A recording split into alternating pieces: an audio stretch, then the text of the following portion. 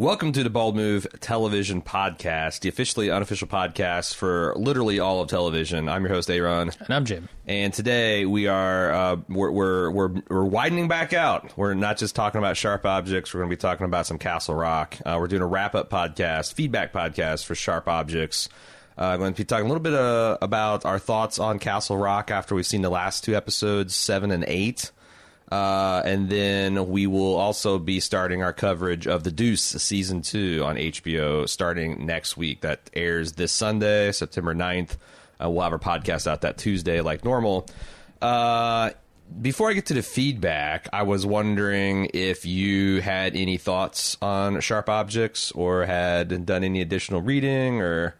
Sharp Objects beyond the 8 weeks of coverage that we already gave it? Yes, no. Beyond the, I do not. 8 hours of talking we've already done about it. No. Okay, let's get right to the feedback. Rich B said, just listen to the Sharp Objects finale episode. You may have already heard this from a lot of people, but Aaron mentioned Narconon, and I wanted to point out that this is actually a Scientologist-run organization. Oh, my God. L. Ron Hubbard had no qualifications to be treating people for drug abuse, and his treatment involved taking megadoses of niacin and sitting in saunas. Harmless at best, possibly dangerous. You're right, Rich. I got several people correcting me on this, and I guess that this organization has been involved in mysterious deaths of people, too. But it is a front for Scientologists. The organization I was thinking of is Narcotics Anonymous, NA, which Rich said is a much more legitimate organization. If Aaron got the names confused, it's not surprising because that's exactly why the Scientologists picked that name. So it would be confusing. So do not seek out Narconon unless you want Diagnetics shoved up your ass and a free e-meter reading. I mean, you see this as a slip of the tongue, which I see that as having been seeded for years and years. And this is finally the turning point where Aaron pivots from podcaster to religious cult leader. Yeah. And he's going to try and spin off his own branch of Scientology as Aaron Hubbard. I'm actually the illegitimate bastard child of L. Ron Hubbard, right. Aaron Hubbard, and I have waited 8 years to pivot this podcast into an actual cult. I'm taking it back. Miss Cavage has been miscavaging things. Tom Cruise is already getting old and showing signs of cracks. I'm bringing us back to the basics. I'm buying a big fucking boat. I'm signing people up to the immortal contracts in the Navy. We're going to sit in saunas, and we're going to eat a shit ton of bananas and take niacin, and we're going to live in a beautiful paradise completely free of thetans.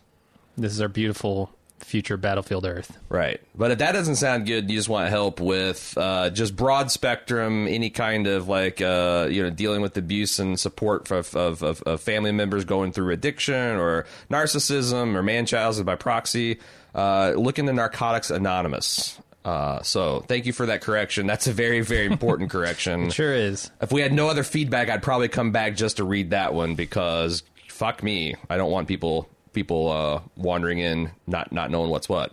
All right, on to some substantive feedback. Angela T. wanted to give her thoughts and interpretations on a few things we said regarding the finale episode. She mentions that she did read the book, but even in the book, not everything was tied up with a bow at the end. Although I gotta say, after I've read a bunch, it does seem like it's a lot more tied up. Adora, in her opinion, had to know she was poisoning the girls. In the hospital room scene, Detective Dick said that Adora had rat poison, antifreeze, and prescription medicines in her kit, just to name a few things. That seems pretty damning. Well, you don't put rat poison in something and go, oh, that's poison? Oops. But, I don't know anything about man-childhood by proxy that I haven't seen on television, all right? Or seen in a movie or seen dramatized. I will say that I've had people with a straight face argue that canola oil is poison and will kill you, and also that the active ingredient in Splenda is rat poison. And that's just a trick. So, when you talk about, people that don't understand chemistry or deeply ignorant, and they're just well, it's the pinch of the rat, Jesse putting chili pea in meth. It's the little pinch of the rat poison makes your system flush out the toxins. It triggers the toxin. I could see someone talking themselves out of that or into that and thinking they're doing medicine when they're actually killing their child. And at the same time, I'm completely unwilling to let them off the hook for that in any way. Right. Even to say that they know. Right. Even to say, oh, well, maybe they didn't know. No, they fucking know because it's poison. This is shit that you put in your fucking car, not you put in your children. Right. You get no sympathy from me for that. No, I Zero. mean, I guess I'm not saying sympathy. I'm just saying, you know. I mean, you don't even get the benefit of the doubt. I'm sorry. You don't. All right. Jim Jones taking a strong You don't. You're killing your children. Why would I give you any benefit? What do we do when... I mean, this is something I've been thinking about a lot. What do you do with mental illnesses that... I guess you just lock them up in like a psych ward, right? I do feel sympathy for people that have a mental illness that causes them to act out in terrible ways. Some of those terrible ways, including killing your children. But on the other hand, you got to keep those people safe, or locked up safe from themselves and from the public, right? Absolutely, yeah. I mean, you have to keep them out of the situations where they can engage in the behavior that they're inclined to engage in. I mean, it's like any other like mental illness, even if you're not like actively harming your children or whatever, you gotta keep people out of situations where they could do damage to themselves or others. Because even there's a form of treatment that was effective at like psychological treatment that's effective as a cure, like still you're rolling the dice that like that person's going to keep on the therapy, or I don't know. I don't know. That's what do you do with the quote unquote criminally insane? Yeah, Arkham Asylum, I guess. Yeah, that's it. Anyway, Angela on your wagon says, I've heard of mothers with Munchausen or Munchausen, because I got a correction on the pronunciation of Munchausen. Mm-hmm. I think I'm doing a Manchausen. I think that's more of an accent than a mispronunciation, but still, it's Munchausen. I've gotten caught for still poisoning their kids while in the hospital. They would put things in IV tubes or even put a pillow over their head. Well, now that's not medicine. There's some reaction with the cotton in the lungs. Yeah. I mean, it's euthanasia, but it's not medicine. She says also, as a side note, you can watch the HBO documentary Mommy Dead and Dearest for more information about this, which I might. I've just been talking a bunch of ignorant shit about Munchausen. I ought to watch that documentary. Danielle M. from Charleston, North Carolina. This is the rare instance where I enjoyed a series or a movie more than the book. I'm a librarian, so you know I don't say that lightly. Sharp Objects was my favorite book of Flynn, so I'm happy this blew Gone Girl out of the water. Me too. A few thoughts I'd like to share. I know how much you like discussing Alan. He's basically brought in to marry Adora to save her from the embarrassment of being an unwed mother and was from a wealthy, quote-unquote, good family. I doubt there's ever a lot of love there from Adora while he is so devoted to her. I thought it was interesting that his character plays the typical female role found in this kind of story. We don't really know his thoughts and motivations. He's just sort of quietly complicit in the background while the females in the family get all the backstory and attention. An interesting reversal of gender in this genre, and done purposely by Flynn, as she is telling the story of generations of women here. That's interesting because it's like... She's like a lot like Lysa Arryn from Game of Thrones. Like, she's this young girl married off to this guy, and she doesn't really love him, but this guy, you know. Yeah, it seems strange to me because, look, we live in a patriarchy, right? Still, yeah. Yeah, so, like, typically when that situation occurs, it's because somebody in the relationship doesn't have a choice, and it's almost never, spoiler alert, the man. Yeah. So what caused Alan to get into this relationship in the first place? She's if there's never any love... But if he's from like a rich house, I'm talking about like fucking Game of Thrones here. If he's from like a rich family, he like where's the incentive for Alan in this whole fucked up scenario? House Calhoun, we poison our children. Maybe he's fucked up in that way. I think that like because. As I read a lot of stuff in, and I might be lightly stepping on some feedback here because I also read a bunch in my own time. Some of these were articles that people recommended me, but like Adora is like the royalty of town. Like, she descends from the Calhouns that the Calhoun days. She also is involved in the Preakers because I think the hog farm is Preaker Farm.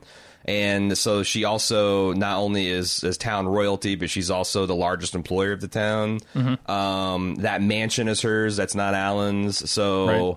Like, I think it's a little bit like Littlefinger marrying into the Arryn family. You know, like it's. And I don't know. I can see a guy thinking like, well, I got this teen, like 18, 19-year-old in a rough spot, and I can save her family honor, and she'll be super fucking grateful, and we'll live happily ever after. And then this happens. I mean, fuck, I don't know. Like that all that arrangement stuff seems just profoundly creepy and antithetical to any kind of way I want to live my life. So it's easier. It's actually easier in Game of Thrones because the whole fucking world is so far away and in an alien world with alien seasons that it's like a lot easier just kind of rationally. Oh yes, they're just they're clearly trading that woman for an army and everything's cool with it. Something set in the 21st century is fucked up, man. For sure, it's fucked up. I do think ultimately you're right. The emailer is right there. Alan is not the point here. Alan is there kind of just as background dressing, in most ways. So he's not the focus of the story. Therefore, we don't need to know much about him.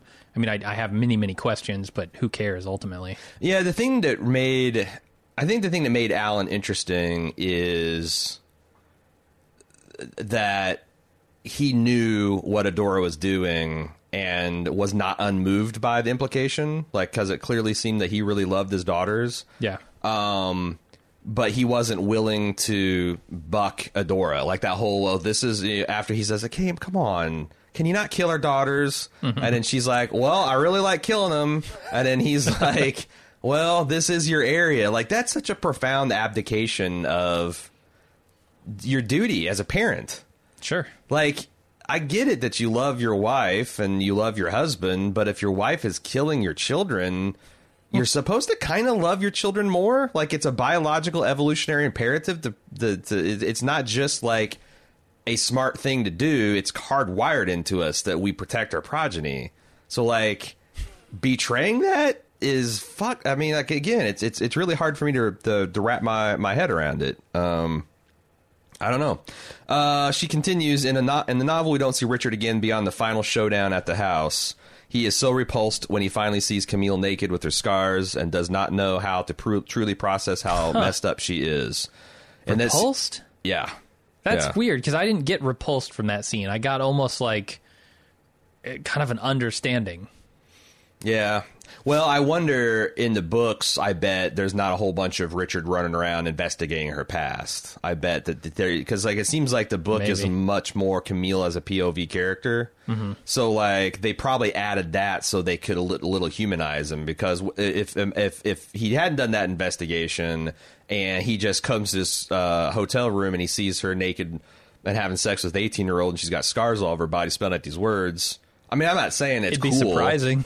I'm not saying it's cool to say you're a drunken slut and slam the door on her and never see her again, but I can understand the emotional, visceral reaction to that whole deal. Like, it's messed up on a variety of levels. I thought we had something.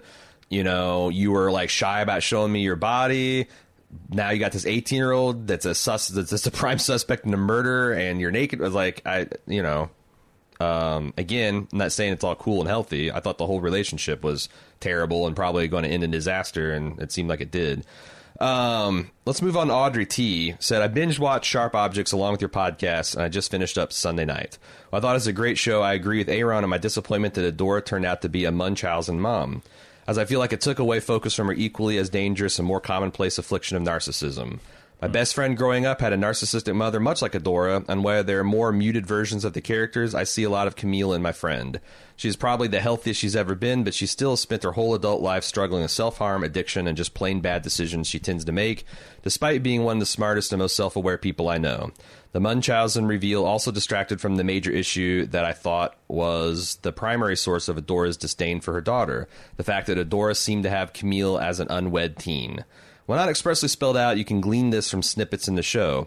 In the first episode, Camille tells her editor that her mother married Alan Krellin over 30 years ago, making him Marion and Amma's father, but not hers. The hog farm, however, is called Preaker Farms, which is clearly owned by Adora. In the Calhoun Day episode flashback during the photo shoot, we learned that the ivory floors were a wedding gift for Adora's great-great-grandmother, which means she inherited the house through her own family and not by marriage. In the same scene, you learn that her mother's maiden name was Calhoun, which in turn makes her father a Preaker. Later, Adora blames Camille for making her feel like a failure in front of her mother when Camille refused to nurse. She told Camille, "You make me feel like a child," to which Camille responded, "You were a child." Also, "And I was a baby, you bitch." All of this, plus Adora's overall need to appear perfect to everyone, made it clear to me that Adora cast blame on Camille for the shame of being a teen mom. The father of whom we all hear about is that he is spiteful and did not stick around. While Adora does go on to marry, have legitimate children, and keep her status as Queen Bee, Camille would be a constant reminder to her that all that Adora was not perfect. And despite her best efforts, this was a self-failure that she could not ignore. I mean, there's two types of narcissists in my understanding: the like grandiose, and then like the wounded narcissists, and they have a lot of the same behaviors, but their core sense is different. Like the grandiose narcissists think they're God's gift and they're perfect, and any little flaw is like very hostilely dealt with. And I felt like that's Adora. Like Camille is her living reminder that she isn't the perfect Snow White queen of the town that she wants to portray for herself and her daughter, Amma.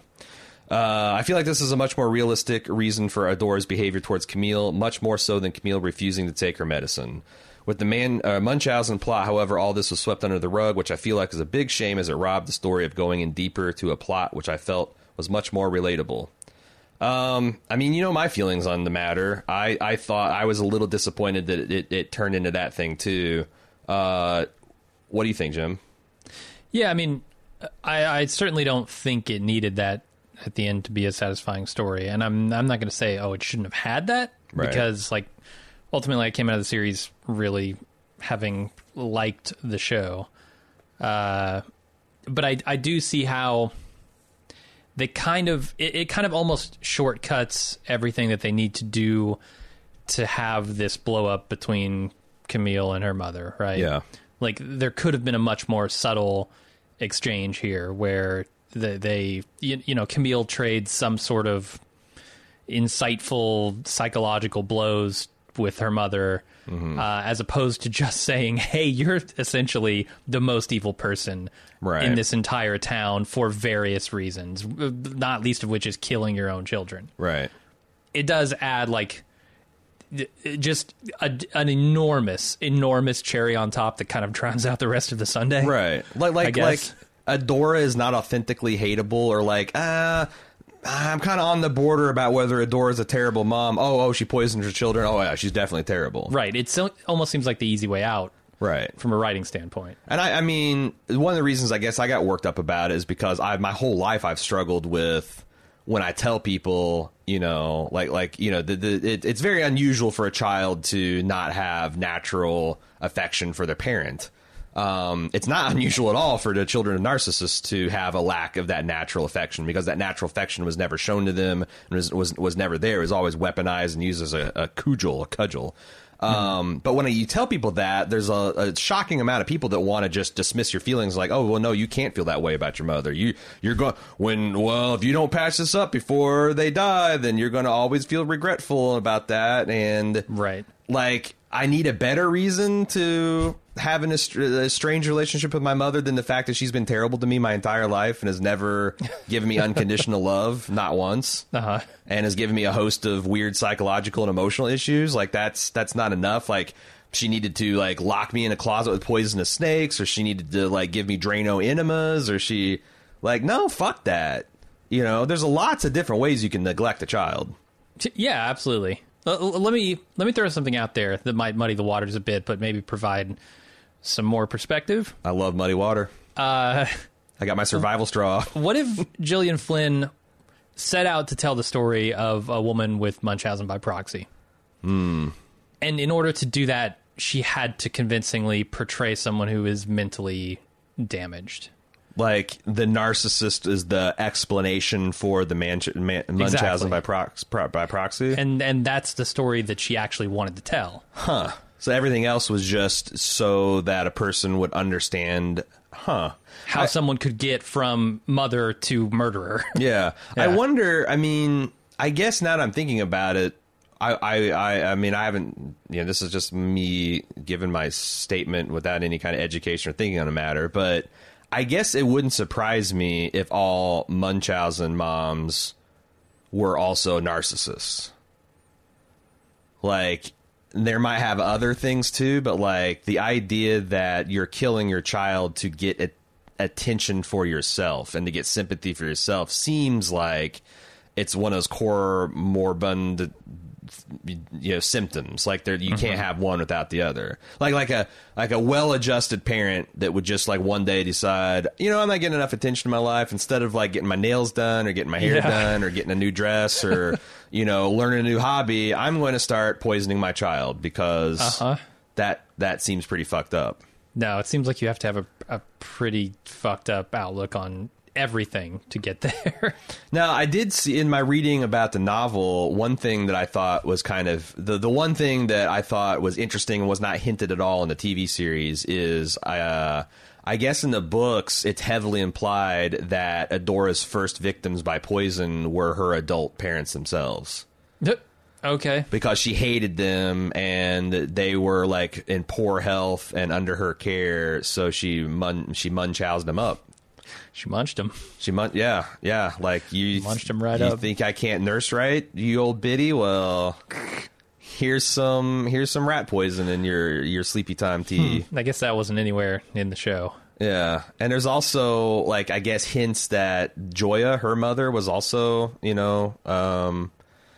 like Jackie said, she was guilty of over-mothering them, which is kind of like if you read between the lines and you look at the rest of the family history, it might be that she did that same Munchausen stuff. I thought that was kind of interesting. Yeah. But I don't know.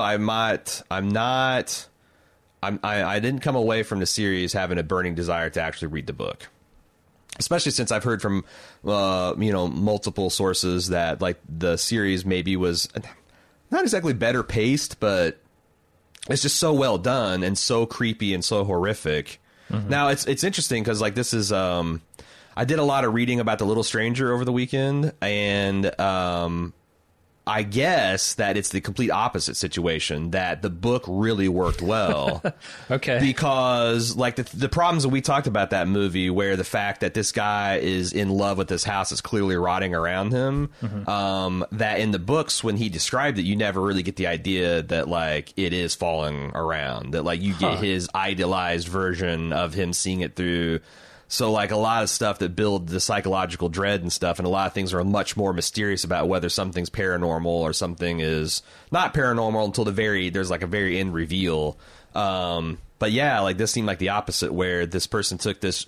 I mean, the bones of sharp objects in the book sound like they're really strong and very interesting, and there's a lot of great stuff in there. But, like, giving Alan a little bit more color to his character, giving... the Calhoun Day Festival that was essentially a whole episode just devoting to building tension in the audience.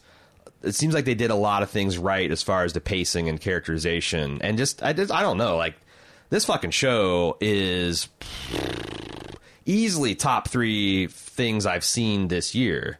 Like when I'm thinking really good so far this year. I've really, really liked, I thought Expanse Season 3 was phenomenal. I thought that this miniseries, Sharp Objects, was really phenomenal. Man, I just had a third one, that I was going to, it was the Season 8B of The Walking Dead. Okay. No, it was Westworld Season 2, right? No, because that was like, it was a lot, but I know there's something that we were watching and doing commentary on that I just really was tickled with, and it was kind of a surprise. I don't know, I'll think about it come Baldy's time. But yeah, I don't know if that'll wrap up our Sharp Objects coverage, because like I asked a lot of questions about different things in Munchausen that maybe people will, or Munchausen rather, maybe people will write in, because we're going to continue Bald Move TV obviously through the season 2 of The Deuce.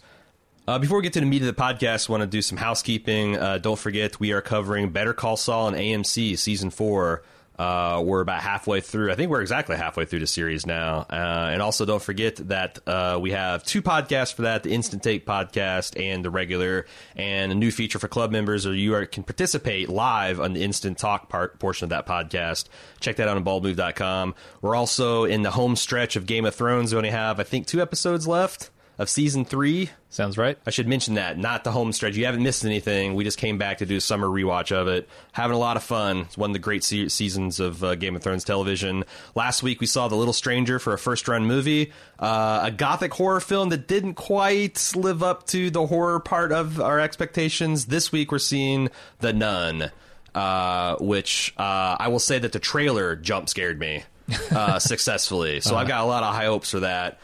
4 p.m. Eastern Standard Time on Tuesday and Thursday, Jim and I go to twitch.tv/baldmove, and we have been of late watching classic or trashy 80s and early 90s films from our youth. Today we're going to be watching The Lawnmower Man, or is it Lawnmower Man?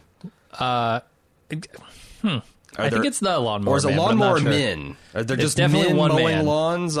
No, one mower, one man. We're also starting this weekend our coverage of season 2 of The Deuce, the latest by David Simon of The Wire fame. That's what's going on this week at baldmove.com. I want to take a little break here to talk about a club. Any club?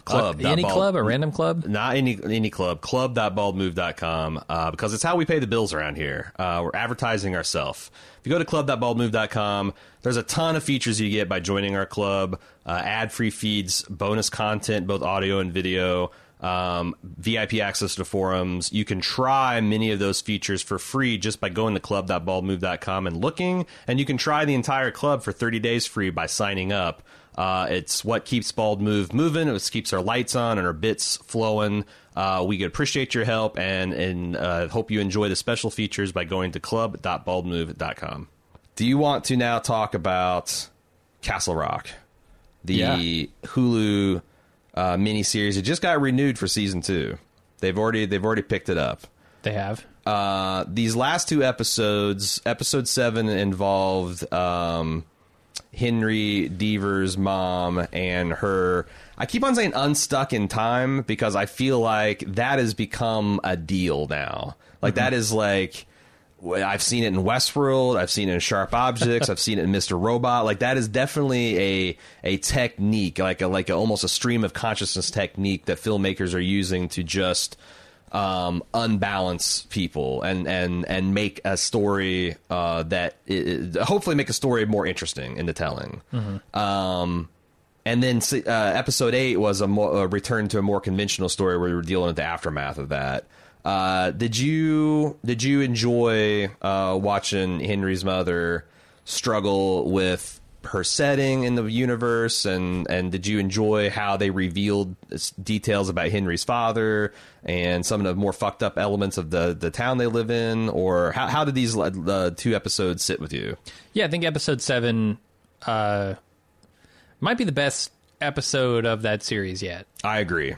Episode 8 was also good, but not quite as good as 7. I think the way that they kind of, and I have still some questions about it, obviously we're supposed to, but I think the way that they constructed the reveal of the kid and who he may or may not be was pretty well done through all of the flashbacks and the stuff with, Henry and the husband / father.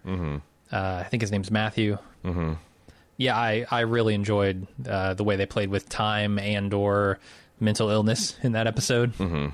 Because that's the thing, you still don't know whether the deaf guy and Henry's father are on the side of angels or devils, or I mean, there's definitely like at least I perceived a connection between the thing that they hear in the woods that Henry and Matthew hear in the woods, and the stuff that young Henry and his father hear in the woods, and then the stuff that older Henry is hearing, in present day, right? Yeah, that's what's weird. The schisma, or whatever they call it. Yeah, is there a genetic component to that? Because we found out that Henry's son has now developed it, or is it just is it just a proximity to the boy, or this town, or the town itself? Yeah, I don't know.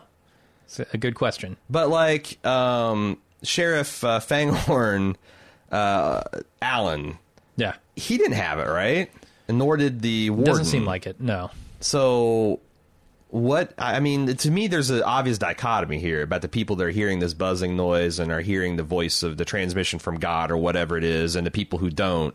And it seems like the people who do are kind of on board with, like, you know, the boy or and whatever he's doing in the universe, and the ones that don't are actively trying to suppress it. That suggests that there is a side that's good and a side that's evil. But I don't know, because it does also seem like wherever the boy goes, death and destruction follow. Yeah.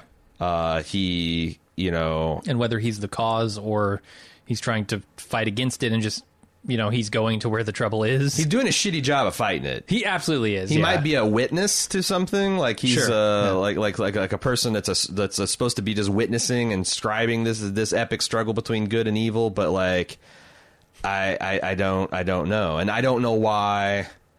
Henry's mother saw him as Matt Deaver, his father, like, and ended up stabbing, you know, thinking she's stabbing him and actually stabbing Fanghorn to death. No, she shot Alan. Oh, right, shot him. Right, sorry. Yeah, she thought that he was coming in. Yeah, I mean, I read it as maybe this is some incarnation of Matthew from the past, which I know that the ages don't line up, but I don't necessarily think that rules it out. Yeah. Because it does seem certainly that she at least believes that he is. Yeah, and then this idea of like, hey, I've been waiting for you for 27 years when he's talking to Henry, and like that. I got you out of the basement, yeah. Yeah. And they showed. I mean, we've heard several people tell him that make the statement he hasn't aged, but when we see the paintings that the warden had made, we see Henry find one from 1991, which is the year he disappeared, and the guy doesn't seem like he's changed a bit. Yeah. I will say that episode 7, I thought, was by far the best episode. You know, Sissy Spacek is really good, and she's essentially carries that entire episode, and it was innovative and absorbing in a way that the other episodes haven't quite been. And then episode 8, I thought, was a return to kind of like the baseline, and this is just my opinion, folks. Please, it's my subjective opinion. God. You are allowed to disagree. I'm allowed to disagree. I think that overall this show is a little bit mediocre for me.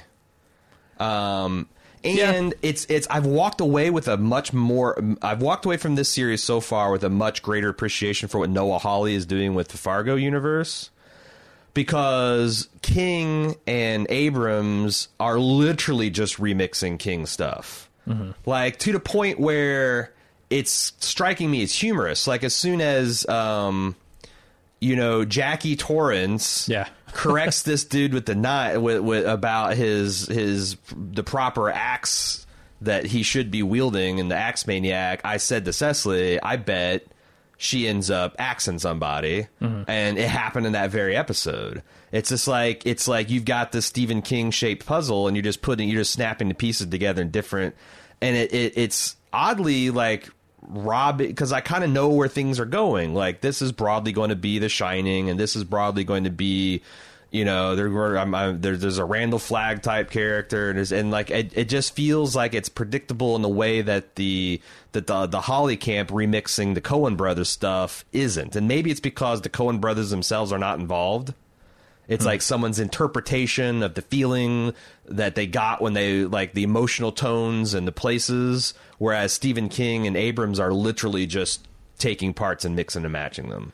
I read somewhere that Stephen King is not involved. Oh, is it really this? literally It's a Coen like type his deal, name, where yeah. just like the Coens are executive producers? I don't know if that's true. I just read it somewhere. I think it might have even been just on our forums. But yeah, I understand what you're saying, and I don't think that this is like A+ level top tier television. I think that it does get a little silly's not the right word, but it's somewhere between like silly and just uninteresting in places. When they brought out those drab acrylic, dozens of acrylic paintings of who I already consider a silly figure, the kid does not read. The kid does not read menacing and creepy to me. He reads gangly and weird. Like, you know what it feels like? It feels like I'm watching a scary movie. You know, like the parodies of the scary movies, and like this is like if there was a genuinely creepy the kid character, they would cast and dress this guy in wardrobe to be the pastiche jokey version of the kid. And when I see this goofy looking dude and all these shitty acrylic paintings is all over the house, I just started giggling. And I guess that like I see that my wife really enjoys the show, and she's a much bigger Stephen King fan than me. Like her and her mom really share that as a passion. I've enjoyed the Bachman books. I've read a few Stephen King books. I've tried to get into the Gunslinger series when the Gunslinger movie came out, the Dark Tower movie. But I'm not as big of a fan. And I know your girlfriend's a super fan of Stephen King, and you said that she's enjoying it. I wonder if your enjoyment of it directly relates to how plugged into that culture you are. I mean, I think you'll get more out of it, certainly. Because I do think there's a certain pleasure in seeing those remixes, you know? Right. Like, even if the remixes don't hit for a general audience, the remixes will be there to kind of say welcome home to the Stephen King fans. Right. And that's cool. Like, I don't have a problem with that. I love it when, you know, Stranger Things is one of my favorite things, one of my favorite shows, and it does that all the time. Sure. It just makes me feel good, you know? But there again, I'm very receptive to almost all of those references. Exactly, that's what I Stephen mean. King is like a sixth of that series. So like I get, you know, maybe those things just kind of like blow over my head, but it doesn't matter because I'm picking up every other thing that they're putting down. Yeah. So I don't know. I mean, and I guess I'm not having quite the same reaction to it that you are, because when that lady goes into the basement and she sees 600 paintings of the kid, I'm like, that's creepy. You know, my mind goes to the obsession in the head of the painter rather than look how silly this doofus kid looks. Yeah. So I guess I don't know. It's gonna hit for different people in different ways. Well, I imagine it's like Galaxy Quest. Was that the Tim Allen movie? Yeah. Like, for general audiences, I'm sure that was just an entertaining film. But if you're a big Star Trek fan, it's a whole other level. And like, I feel like I'm enjoying this as kind of like this draw. And I'm not saying that the atmosphere isn't entirely working, but maybe that's one of the reasons I'm not as big a Stephen King fan, because I find that a lot of his stories are very heavy on the atmosphere, but they're not entirely satisfying, you know, as a whole, like a whole book. Like the experience of reading like The Stand or The Shining is an experience that you like, but did it all come together in the end? Did everything make sense? Did all the allegory and did all build like you're building all this dread and suspense and all that stuff and investment in the characters, but then I don't know. I don't know. I honestly don't. I see that it's a well-made show. I know that it's loaded. Like every single time I see like that moving truck had like get out of Dodge moving. Like that has to be like a big famous Stephen King quote or something. Probably. Right. It has to involve something, but like I just see it and it's conspicuous, but I don't get the reference, and I feel like I'm a little bit outside of the in-joke. Yeah, I mean, if it's not like the most I don't think I've ever read a Stephen King book. So if it's not like the most obvious like pop culture assimilated Stephen King reference, I'm not going to get it. I notice, like, you know, if there's a title of a book, or Jackie Torrance, obviously. Like, I've seen The Shining. Right. And if you didn't get it before, when she starts talking about the axe and the fireman, then you start to understand. But at the end of I think it's episode 8, when it starts with a W. What's Henry's kid's name? I don't. He's Henry's kid. Warren, not Warden. Wyatt? I'm going to call him Warren. It's not Warren, but I'm going to call him that. Wilhelm. When he gets off the bus, Wolfgang. It's Wolfgang. Wolfgang. Yes. When Wolfgang gets off the bus, he gets off the bus in Jerusalem's Lot, which is the title. Salem's Lot. It's just a shortened Jerusalem's Lot. So like I get those very basic references, and they do add color. I'm like, oh, okay, cool. This is probably a pretty fucked up town too. Right.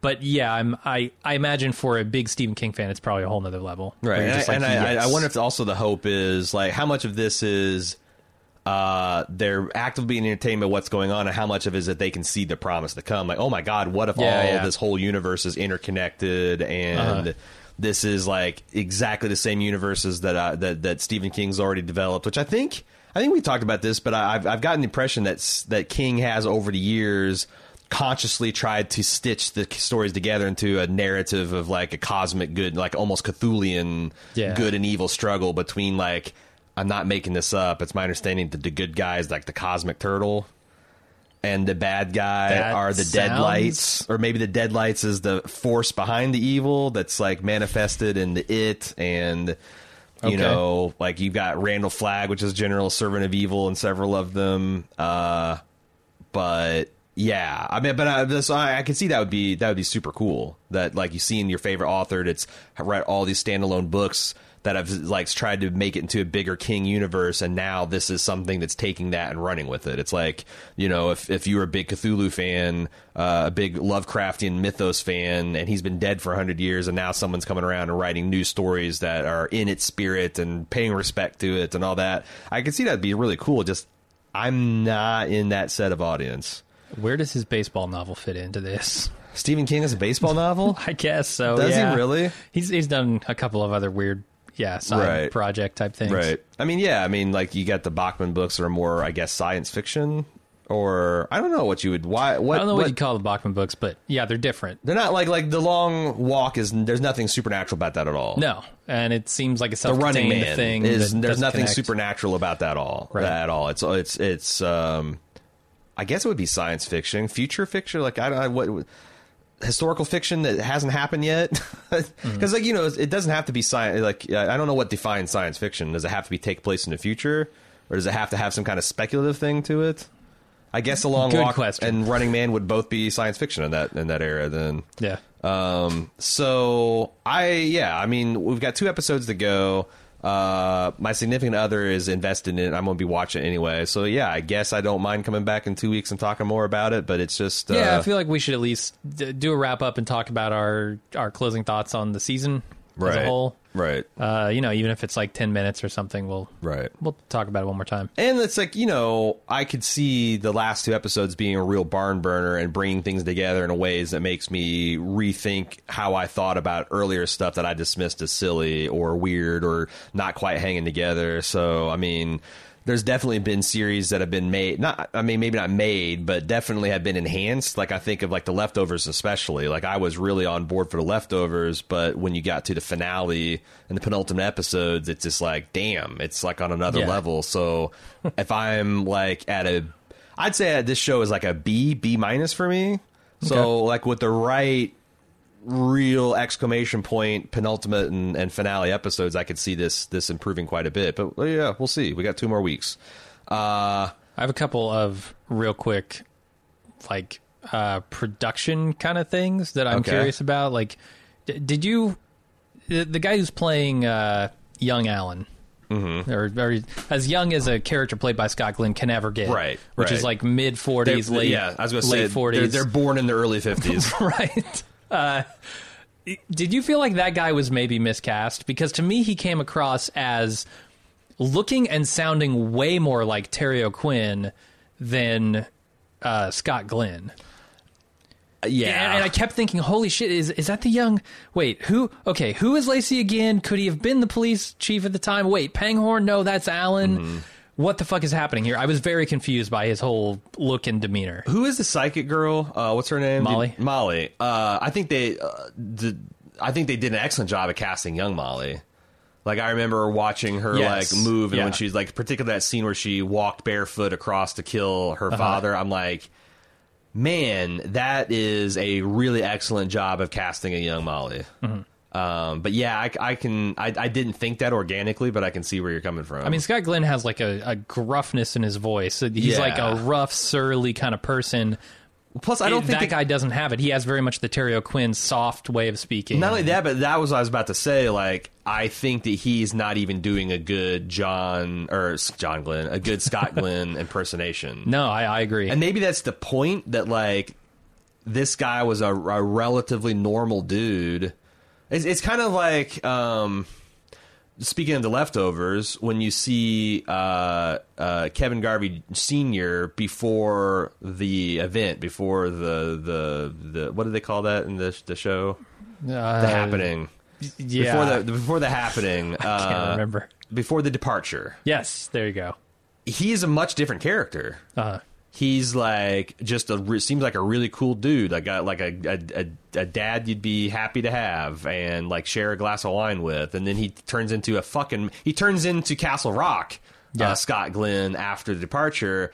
And maybe they're suggesting that like this, him seeing the warden with the dude tied up in his trunk and then being inducted into this secret society has twisted him. And like I guess they're suggesting that with Matt Deaver and like the deaf guy scientist who's dead now. Right. Screwed. Got stabbed in the woods maybe by his interpreter buddy because we don't see him around. Is the interpreter guy? You got stabbed with a screwdriver. Yeah. Wasn't that right through his eye? Wasn't that didn't we see the kid run around with a screwdriver earlier? We definitely saw he got stabbed with a screwdriver by Henry Deaver's mom, right? Yeah, and she tried to open the safe with it too. So the screwdriver was kind of in her possession ish. Okay, because I was trying to think like did the kid when she stabbed him did it or maybe was it stuck in the kid at the end? I think she dropped it in that bathroom. Okay. And they do a close-up on it when she does. And I think maybe we're meant to infer that he took it, if the kid left the house. So like if the kid's good and he's killing this deaf guy, then that implies that these people that are hearing the voice of God are on our team bad. I don't know, because like they also said like if Henry did like that one sheriff who's played by Kathy Durant from House of Cards. Yes, that's where she's from. Thank you. He was, she's good in his litany about him being the Black Death and all the things he's caused. I don't know. Like that seems pretty damning. Mm-hmm. Like it makes him out to be just like the kid. Only but the kid likes Henry. It seems like that they want to work together. The kid's wanting to work with him. Maybe there's a theory going on out there that somehow the kid is Henry. I mean, it's just as plausible as him being Matthew, I suppose. Okay, yeah, I mean, like sure. The ages don't line up, their skin color doesn't line up. Who but cares? On a psychic, cosmic frequency kind of way, I guess. I could see that. All right. Maybe.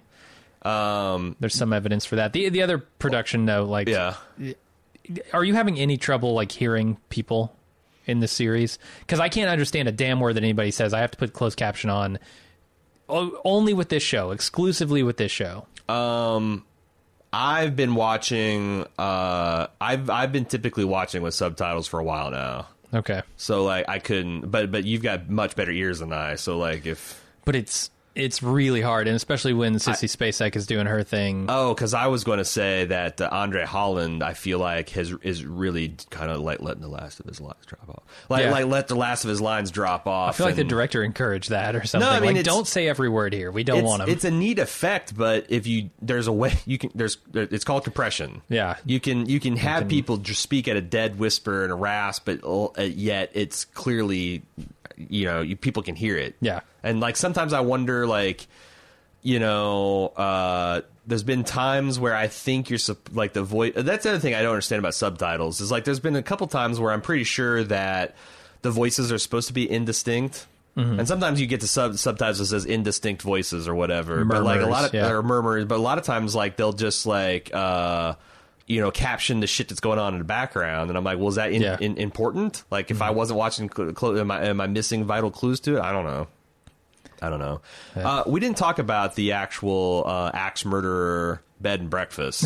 Yeah, that's kind of fun. I liked it. You say fun. I just like this. The tone of this show is beyond me. Yeah, like I'm not sure if I'm supposed to be afraid. I'm not sure if this is because that felt like every once in a while, like on a Tales from the Dark Side or something like that, there'd be like a lighthearted one.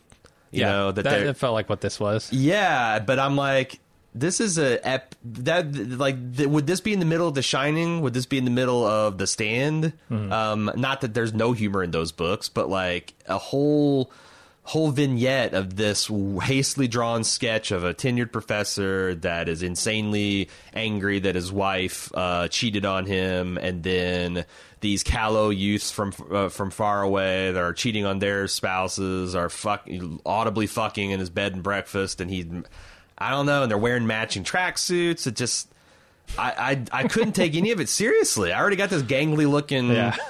You know, it looks like Herman Munster with you know what? It looks like this guy looks like Herman Munster from the Munsters walking out of his dress. He's already dressed, but he hasn't done makeup yet.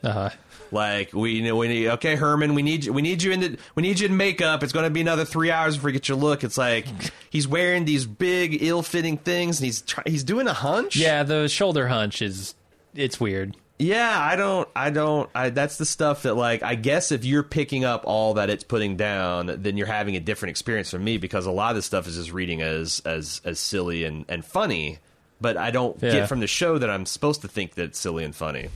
Anyway. I don't know. I found it silly and funny. Mostly, like, I was tipped off when they called this woman Jackie Torrance. I was like, okay, well, clearly they're winking into the camera here. Like, this is not meant to be super scary, serious time. Right. And I don't know, maybe juxtaposed with the other stuff that's happening with, like, Henry in that episode, you know, it's meant to be kind of the diversion from the other much more intense, much more important stuff that's going on with Henry. Right. I wonder why, because this is a one and done. Like, that's a bottle character. These bed and breakfasts. How is that going to advance the plot? Like, obviously, it's Henry was locked up in that basement. That's where the warden kept all of his paintings of the boy. But it just feels like a lot of screen time that's not going to really go anywhere. Yeah, it could be. I don't know. All right. Well, if you have feedback on anything that we've talked about today, you can send it to tv@baldmove.com. Don't forget, we are starting our watch of Season 2 of The Deuce, which I'm pretty excited about, starting next week. If you've got any thoughts about that television episode on HBO, you can send it to tv@baldmove.com, too. I'll sort it all out. We'll have feedback on it. And until then, I am Aaron. And I'm Jim. See you next week.